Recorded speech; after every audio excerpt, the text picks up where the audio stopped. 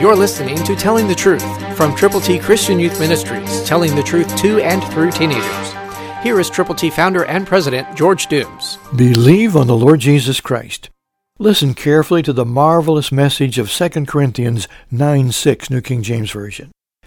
And God is able to make all grace abound toward you, that you, always having all sufficiency in all things, have an abundance for every good work. Isn't that magnificent?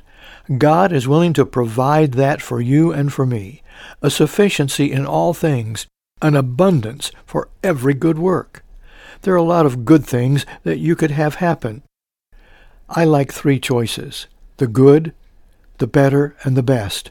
The best thing that anybody can do is to share the gospel of Jesus Christ with people who don't know the Lord, and let them have the opportunity to receive God's gift of eternal life. There are people waiting for you to go to them with the gospel. Oh, there are many other good things, even some better things, but not the best. The best is the gospel. The best is salvation by grace.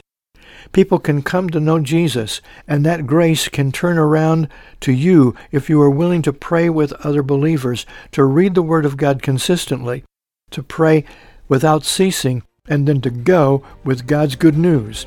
We want to send you ABCs to share with your friends. Go tell the truth today. Christ through you can change the world.